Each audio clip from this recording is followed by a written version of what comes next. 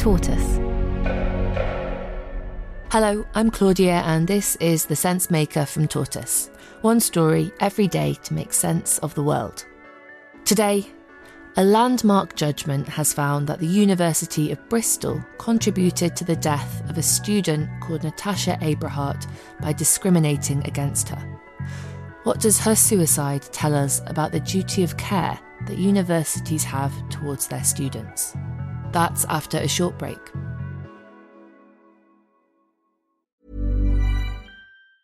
Hiring for your small business? If you're not looking for professionals on LinkedIn, you're looking in the wrong place. That's like looking for your car keys in a fish tank. LinkedIn helps you hire professionals you can't find anywhere else, even those who aren't actively searching for a new job but might be open to the perfect role. In a given month, over 70% of LinkedIn users don't even visit other leading job sites. So start looking in the right place. With LinkedIn, you can hire professionals like a professional. Post your free job on linkedin.com/people today.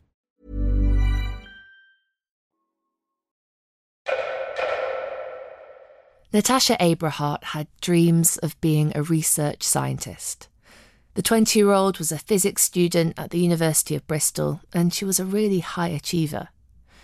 She also suffered from chronic social anxiety disorder, and on the day she was due to take part in a group presentation, she took her own life.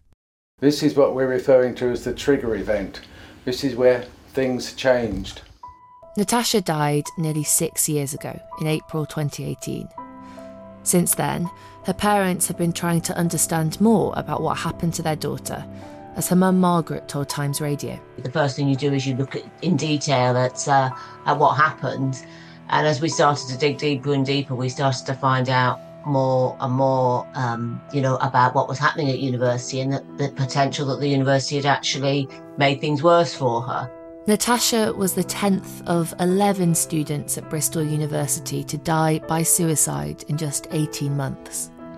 And while, of course, each of those cases is unique, they all revealed the vulnerability of some students. And they opened up difficult questions about the university's responsibility towards them. Natasha's parents felt that the university's actions contributed to her death. University staff knew she had severe anxiety, and her parents say they didn't make reasonable adjustments. So, they took the university to court, and last week they had a victory.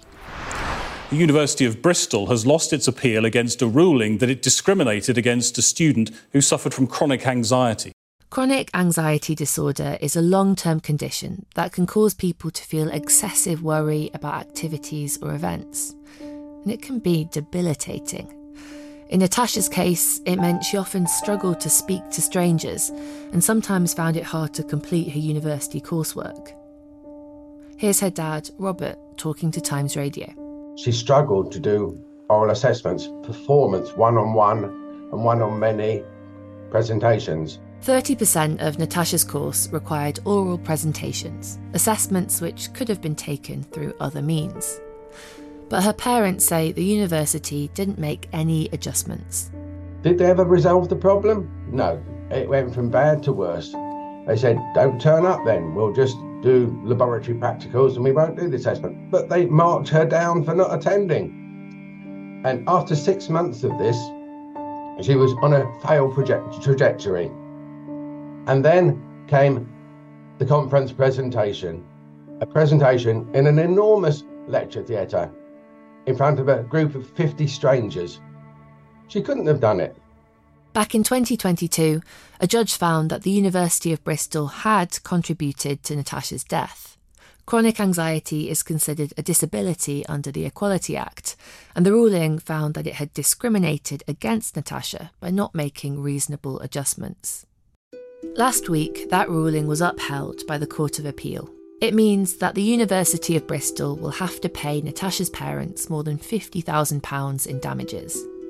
Professor Sarah Purdy from the university told Channel 4 that it had made adjustments to its mental health support, particularly in light of the fact that so many of its students died by suicide in such a short time.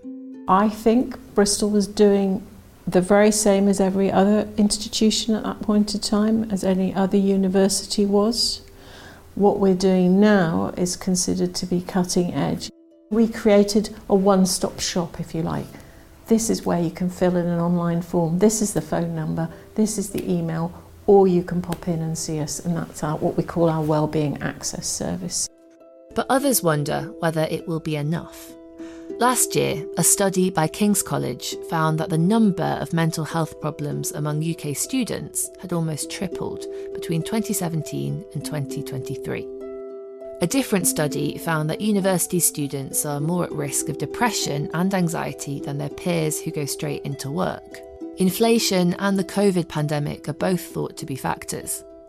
So, what will the ruling against the University of Bristol mean for other institutions? We'll have more after the break. Hiring for your small business? If you're not looking for professionals on LinkedIn, you're looking in the wrong place. That's like looking for your car keys in a fish tank. LinkedIn helps you hire professionals you can't find anywhere else, even those who aren't actively searching for a new job but might be open to the perfect role. In a given month, over 70% of LinkedIn users don't even visit other leading job sites. So start looking in the right place. With LinkedIn, you can hire professionals like a professional. Post your free job on linkedin.com/people today.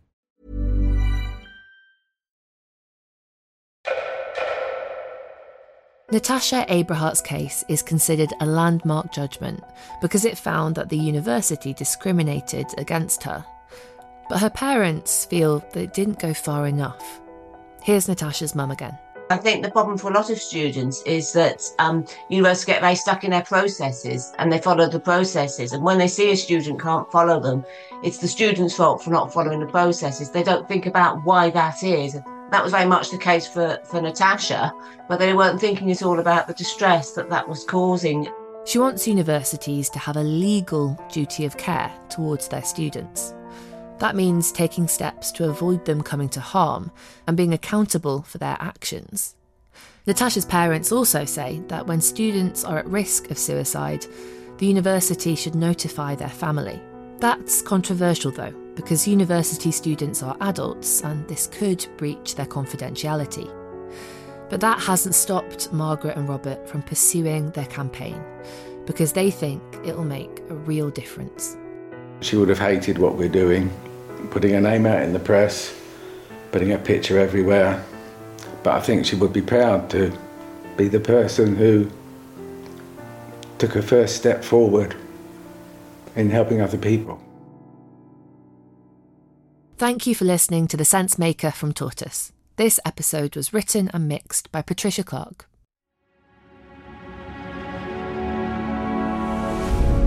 Tortoise.